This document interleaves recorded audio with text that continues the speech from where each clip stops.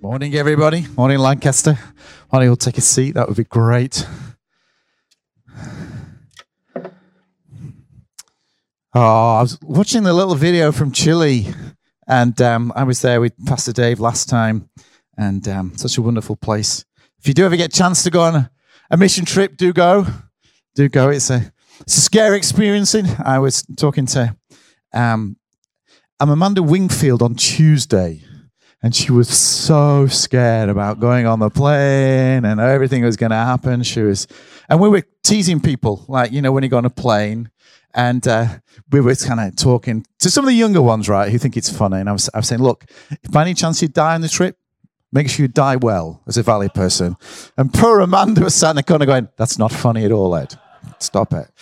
And but I texted her, I think was it Friday or Saturday? Anyway, on a birthday, Friday. Yesterday was her birthday. And she replied back, having an amazing time. And although it's not cheap and can be a bit scary and daunting, honestly, you'll have the best of times. You'll encounter God in new and fresh ways. You'll have your heart changed. There's something amazing by going to do those things. And Pastor Dave's speaking twice today in an hour or so. So do be praying for him. Not that Pastor Dave minds. He loves speaking. He really does. So I'm looking forward to it. But do pray for Alex. Alex has to translate. So bless her. Her Spanish was a bit rusty. So do be praying for her.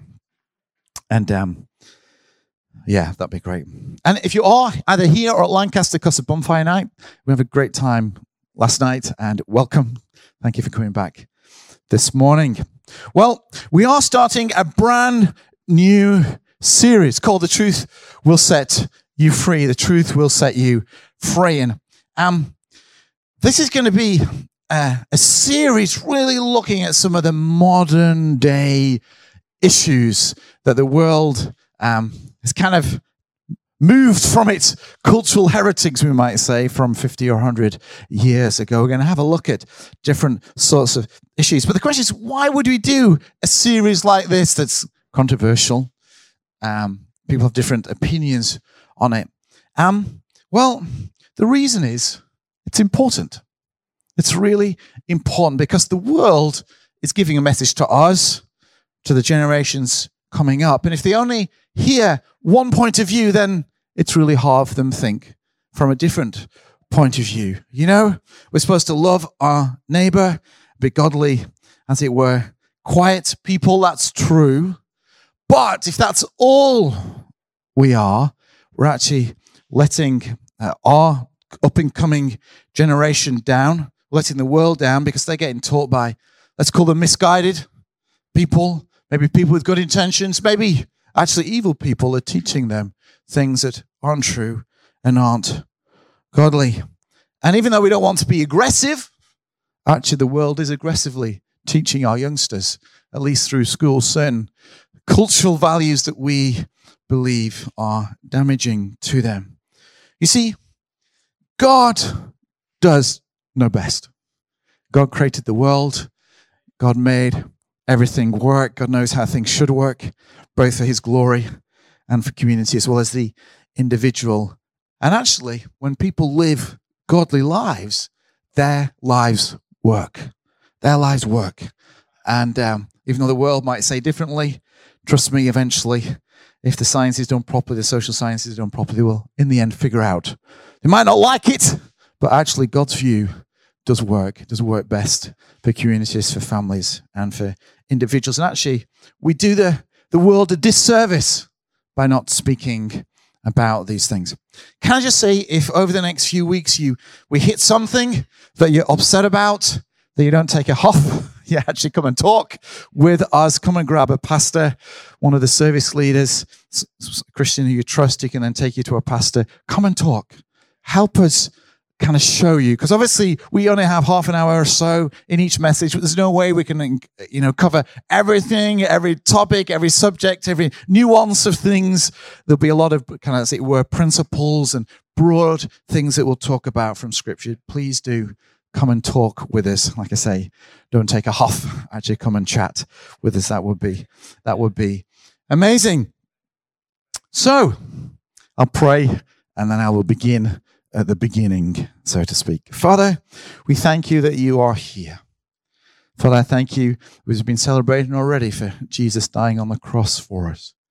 Father, we have sinned. We've fallen short of your expectations, our own expectations, other expectations. Father, we've hurt people. We've hurt you. We've rebelled against you. And Father, we thank you for that cross, where you took our sin, our punishment, and our shame, our guilt. So, Father, that we can walk in freedom before you and before each other. We can have peace and joy restored in our souls and a hope for the future. So we thank you so much for the cross. Father, I pray this morning that each of us may open ourselves up to you, that you may speak to us. And Father, is any who don't know you, we pray. Father, may this be the day they discover you for the first time, or for the first time in a long time. In Jesus' name. Amen. Well, let's start at the beginning. The beginning is, where do we get our opinions and our views from? Who says what? You see, who says is a very, very important question, because who we listen to, who we absorb our kind of morals is important. When people make claims and judgments about what is right and wrong, the question about who says that is so important. And it's amazing how even as parents, we sometimes say to our children, so who said that? Where did that opinion come from? And you see, really the question is where does each one of us take our opinion or our authority from? Because, see, every single individual, whether they think about it or not, is taking their opinion on moral values, what's good and evil, what's the right way of doing things, from somewhere. It doesn't just kind of magically appear. It's coming from somewhere. I.e., they are basing their life on some kind of authority. Some kind of authority. They're taking some kind of authority to make their judgments. And the question is, whose authority are you believing in? And really, as Christians, we have every right to ask anybody, well, who said that? Why do you believe it? Because that's a good, honest question. And hopefully we're open-minded enough to listen carefully and engage with where they get their opinions from. As Christians, God is our authority. And the thing is, we don't just think that God's authority is for us, because we believe he made the world, he created everything. We believe that God's authority extends beyond, as it were, the church into everything. The Bible teaches us that the earth is the Lord's and everything in it. Psalm 24, verse 1. In Ephesians 1, verse 22, Paul writes that everything is under his dominion. He has power. He has authority over everything that he made. Hebrews 1, 3 says the only reason we're breathing because he chooses to sustain everything by his powerful word. Romans 14, verse 11, among other verses, say it doesn't matter whether people want to believe it or not. It is true. God is king. He is the creator. And one day, every knee will bow. So we're going to begin the series by looking at the Bible, the ultimate authority of Christians, whether we're talking about gender identity or sexuality or the sanctity of life and the other subjects we're going to have a look at.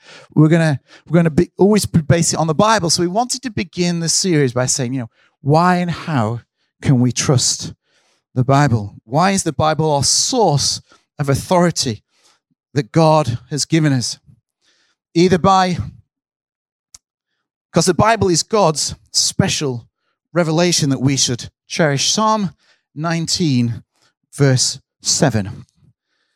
I want to thank the tech guys. Their fingers are busy at the moment behind me. I didn't want to keep reading them all out, but I wanted to give you a really good biblical base for my message. So Psalm 19, I'm actually going to read this out. Verses 7 to 11 says this: The law of the Lord is perfect, reviving the soul. The statutes of the law are trustworthy, making wise the simple. The precepts of the Lord are right, giving joy to the heart. The commands of the Lord are radiant, giving light to the eyes. The fear of the Lord is pure, enduring forever. The ordinances of the Lord are sure and altogether righteous. All these things, they are more precious than gold, than much pure gold. They are sweeter than honey from the comb. By them is your servant warned. In keeping them, there is great reward. King David, as he pens this psalm, goes, look, I know that God, you know what you're on about. You know what you're talking about. You put it down in the Bible, in your word, and it's so important for us to follow. In Jesus' name. So my first question is this: where do people actually go for their source of authority? And we're talking about it and thinking about it, and I've got some kind of big words for you in a second. But if I'm really honest, as I've been thinking about it, I suspect most people don't think about it at all. So their source of authority is, as it were, absorbed from their culture, really without challenge. It's just kind of, everybody thinks it. I want to fit in. I'm going to absorb it. Really without thinking about it. The consequences of it, whether it's good or bad, whether it's right or wrong, whether it's going to hurt people now or in the future, whether it's going to damage the community now or in the future, how it's going to affect the country. It's kind of absorbed. I was actually talking to somebody recently about these kind of things and saying, you know, what this generation so passionately thinks is true and right and honorable, we can guarantee in 50 or 100 years' time, somebody will stand up and everybody believe him that some of the things we believe today is utter rubbish, and why in the heck did this generation ever believe those things? Because that's history. That's our history. Some of the things we believe today, we then ridicule previous generations, and it's going to happen again. And it's because people don't think about. So I want to suggest that the first things we should do as Christians is actually think about why we believe what we believe. Let's not just absorb stuff from society without thinking it through. It applies to everybody, whether or not you're saved, whether you know Jesus or not. I would encourage you to think through why you believe what you believe, whether it be morally or how you live life. Some people, maybe you've thought about it, they believe that self is a standard.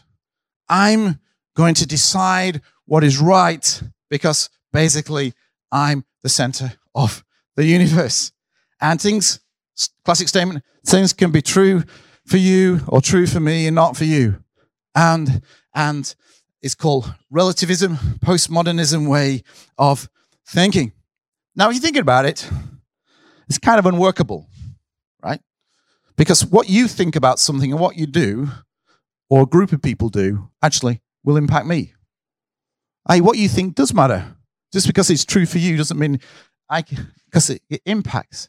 And this idea that each individual can make their own mind up about everything, and that's okay, and it's all true, is actually false by definition. Because people disagree on basic things. And you can list them in your head. I won't list them now, in case I get too controversial in the first one. And but you know, if somebody thinks this and somebody thinks something else, by definition, one of them is wrong, right? So when truth clashes, one person is right and one person is wrong. We know that, you know. Somebody can say, I don't believe in gravity. And I say, for example, I don't believe in gravity, but gravity is true. It always wins. So you can believe what you want to believe. Gravity is true, right? So your truth is just wrong in that case. Some people talk about, well, I believe in science. I follow science. But science is only good for certain things, for things that can be scientifically proven or not proven, as the case may be. But for an authority on everything, it falls short. It just falls short. Others talk about, well, my kind of theory, I get my view really from an ongoing positive evolution of mankind. You know, this idea that mankind will get better and evolution will help us get better as things go on. I.e., this idea that every step that man takes forward is a step into a better and brighter future. And most of you think about, really? Some people actually believe that? Yes, they do. And they always think that mankind's making progress. You know, you hear this word, we're making progress. We've made this decision and it's progress. And some of us go like, it doesn't sound like progress to me. But there's this idea that we will get better and better. But it's full of dangers. Probably the biggest and horriblest one of all this was in Nazi Germany. They believed that to make progress with their race, they had to kill everybody that wasn't them. All the Jews, gypsies, all sorts of people got killed. Why? Because this was the evolutionary progress, survival of the fittest. And so we go, well, that's not good. We don't want to, that's not exciting. Which leaves us, I want to suggest, our source of truth should be God. Because ultimately, as God, he has objective moral values and duties, because he's a holy, righteous, loving God. You see, with us, things might seem right or wrong, but with God, things are right or wrong. And he's wise enough and he's intelligent enough to actually know why they are right or wrong.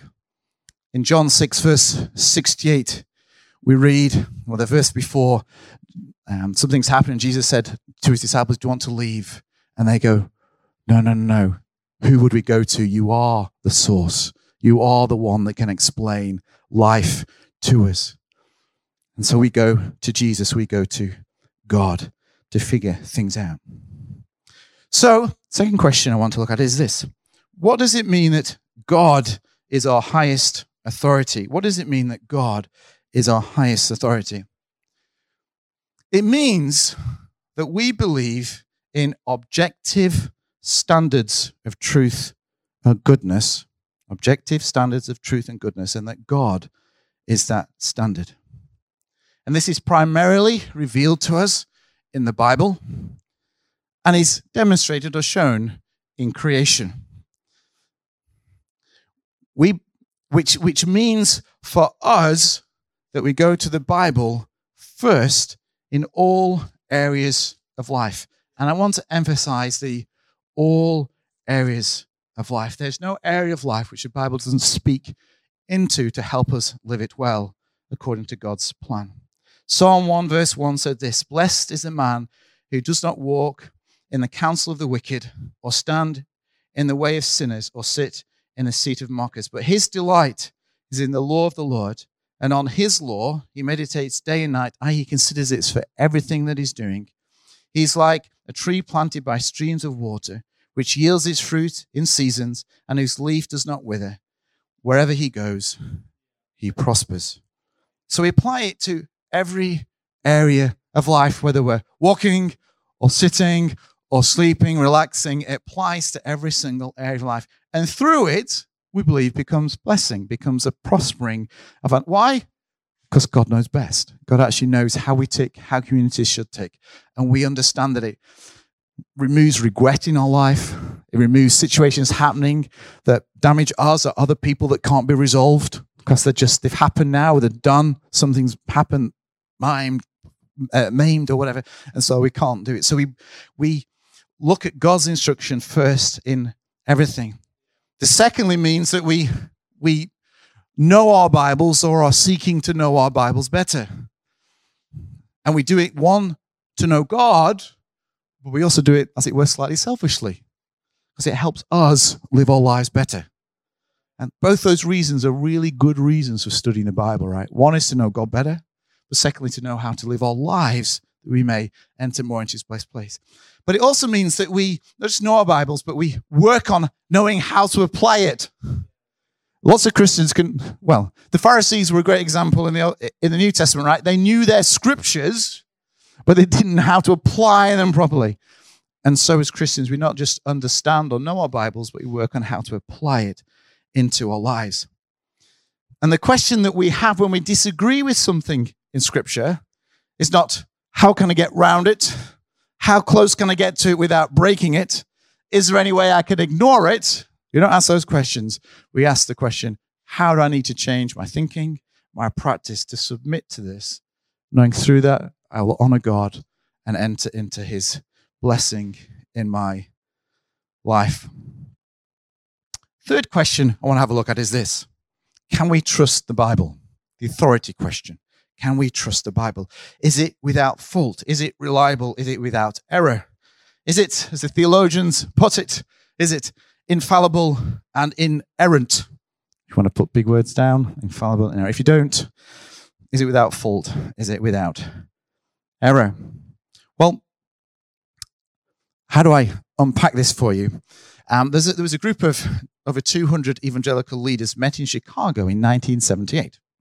And they put something together called the Chicago Statement, which you can read online. And they tried to answer, well, what do we believe through what the Bible teaches, right? So these, and what do we believe about the Bible? So I'm going to read a few lines from their statement to try and, as it were, explain clearly, more clearly than I could, about what we believe about the Bible, about what we trust in it. So this is this. God, who is himself truth, speaks truth only. He has inspired holy scriptures in order thereby to reveal himself to lost mankind through Jesus Christ as Creator and Lord, Redeemer and Judge. Holy Scriptures is God's witness to himself. Holy Scripture, being God's own word written by men, prepared and superintended by his Spirit, i.e. the Spirit wrote it through man, is of infallible divine authority in all matters upon which it touches. It is to be believed as God's instruction in all that it affirms, obeyed as God commands in all that it requires, embraced as God's pledge in all that it promises. The Holy Spirit, Scripture's divine author, both authenticates it to us by an inward witness and opens our minds to understand its meaning. Being holy and verbally God-given, Scripture is without error or fault in all its teaching, no less in what it states about God's action in creation, about the events of world history, about its own literary originals under God, than in its witness to God's saving grace to the individual lives. I hope you get that. If not, go and read the statement. But there's this idea that God's word is utterly reliable in all it talks about God, about salvation, and about the world itself. It is without error. Now, I've been a pastor long enough to hear a few arguments against that particular list of things, right? Things like, if you look in one gospel, it says that Jesus sent out 72 disciples. In another gospel, it says that Jesus sent out 70 disciples. And people go like, aha, you see? Aha, there was a mistake. But it's not a mistake. If you ask me what time it is, I will say it's about 11:30. And you might quibble and go, that's not true, Ed. It's 11:33 and 12 seconds, because that's what it says on the clock up there, right? Now, if I say it's 11:30, you won't criticize me because it's actually 11:33. You go, oh, it's 11:30, right? If I say it's 11:33, you go, that's cool, quite accurate for the time. But cool. And just because one gospel writer says it was 70, one says 72, it's the same thing, right? There was 70, about 70 went out. The guy's a bit more, there was 72. But they're the same figure, just written in slightly different ways, as we would as human beings. The more detailed of you, 72, have to be accurate, right? Those of you a bit more flamboyant and easygoing, about 70. It's about 70 went. Because that's about right? It's just the way we are. And in real life, we don't worry about it. How about this? If I say tomorrow that the sun rose, would any of you criticize me for my lack of scientific accuracy? I mean, really, would you? Would you go, oh my goodness, I can't believe. Obviously, the sun didn't rise because the earth is spinning. Actually, the earth moved enough so we could now see the sun, right? In fact, if I did that, you'd all think I was nuts. Because we never just say the sun's risen, right? And yet, if you look at every single argument against this kind of the accuracy of the Bible and think through, you go, no, it's rock. Actually, some of the modern discoveries in archaeology have actually proved some of the things. The classic one is the kings in 1 Kings and in Chronicles, how their reigns, because if you read the reigns are slightly different in Kings and in Chronicles, but actually some kings reigned and overlapped and all that kind of stuff, very normal in those days, and some recorded, some of the overlaps were in one king's list or in another king's list, and if you work it all out, it all works perfectly. And they discovered that in the last 20 or 30 years. But it is important that we believe the whole of the Bible. I don't know if any of you heard R.T. Kendall. R.T. Kendall, a famous biblical teacher a long time ago. I actually got given this in 1999 So it's a little old. I've had it in my theology book all these years. And occasionally I bring it out. And R.T. Kendall says it's really important as Christians that we believe the whole lot. And he gives us 4 reasons, which I'm going to list quite quickly for you, right? He says it's really important we believe the whole lot because he says this: if there is any moral problems in Scripture, and then Scripture tells us to imitate God, Ephesians 5 verse 1, it means that we will, by default, accidentally do things that are wrong. I.e., it will contradict actually what he's trying to do, right? So that's, secondly, he says if we don't believe that the Bible is infallible, we ask the question, well, can we trust God in anything? If I can't trust that, why should I trust that? If that's possibly wrong, well, the bigger issues could be wrong as well.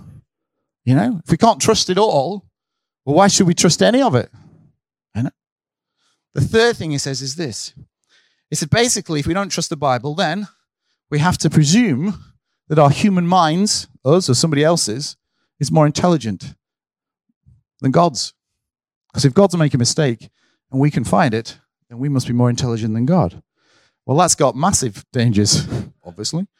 And then he goes on to say that if we only say, well, there's only minor issues wrong with the Bible, then he argues, why shouldn't some major details in doctrine be wrong as well? He says it's really important that we as Christians understand why denying the infallibility or the error-freeness of Scripture is so important for us as Christians.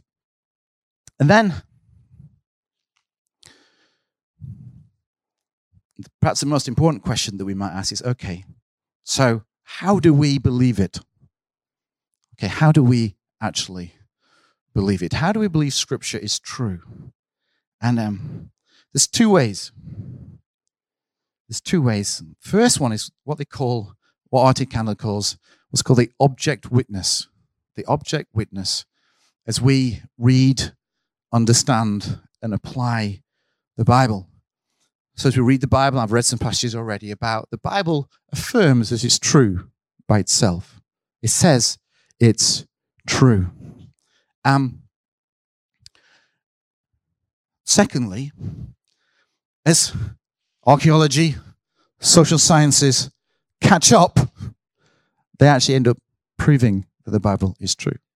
I've actually just been reading an interesting book by a female feminist who's a psychologist trained in psychology, and she specializes in helping teenagers. Been a fascinating book to read. She's not a Christian, don't believe in God, but she goes through all these different things, all the modern science. She's got this bibliography at the back of the book, which is littered with surveys and all sorts of things that she has made mention of in her Bibles. And a conclusion at the end of it is fascinating. She said, I believe in liberalism, she says. I believe in liberalism, I believe in feminism, but, she said, do you know, the best place for children, for us, the best place for women is in marriages. 1 man, 1 woman, that last a lifetime. Nothing better. She said, of all the research I've done, every outcome you look at, everything. And she said, I'm not Christian, but this is the best way that mankind's found anywhere across the world, throughout all the known history. There's the best way to raise children, create great families and communities. Isn't that amazing? Isn't that amazing? It really is. So the confirmation of archaeology and other things, the testimony about people who've experienced God in Scripture and through Scripture and in their lives. You know, I can stand up, hand on heart, and say, I've been trying to follow the Bible for over 30 years, and it works. Because I'm nosy, I've studied other people who haven't or have broken it and seen that their lives don't work anything as well. They really don't. And then in this object witness, you know, just deducing things that this word, this Bible works. But as R.T. Kendall says, and we all would have testified to, object witnessing, the witness of kind of logic, isn't enough in itself. You know, because people don't want to. The sinful nature in every one of us, let's not blame it, every one of us wants to be our own boss, wants to make our own decisions, right? And therefore, if the Bible's true or truer than us, truer than our thoughts, it means that we have to be subservient to it. And so there needs to be more. In the end, we believe it's true, so God's Spirit lives inside us and says it is true. And the interaction between us and God, and the Holy Spirit in us, and the Holy Spirit working through the words of Scripture is the ultimate and the thing that will really help you. And I just want to say, if you're a Christian and you struggle with the authority of the Bible, don't worry about it. But do find a friend, a pastor, connect group leader, somebody who can help you process it and help you come to a place where the Spirit's witness inside your soul will line up with what Scripture says about itself, which is truth, and it's without fault and without error. It is important that we believe it's true. So, in conclusion, I hope you've enjoyed the notes. Lots of information this morning. In conclusion, a few final thoughts. Remember, church, that the world is lost and broken. People are looking for authorities that they can trust. They really are. And they hope they can trust the authorities that are there, be it politicians, armies, people that they follow, healthcare leaders, teachers, government. But as we realize, they're all flawed. And they need to hear from us as church, as God's followers, there is an authority that will not let you down, that will help you live the life you want to live, will help you raise your children, will help create a great community. We're not kidding. God really wants to do all those things and help you do that. And he really will help you. You see, people are looking for direction. People want to know that things will get better, not worse. People want to know that they have a purpose for their life, that they can be confident in how they live and what they're living for. And the Bible, the truth in the Bible, will set them free. It will set them free. We can be confident, right? If we explain the Bible, if we teach them even the moral codes, it will help them live a life that works.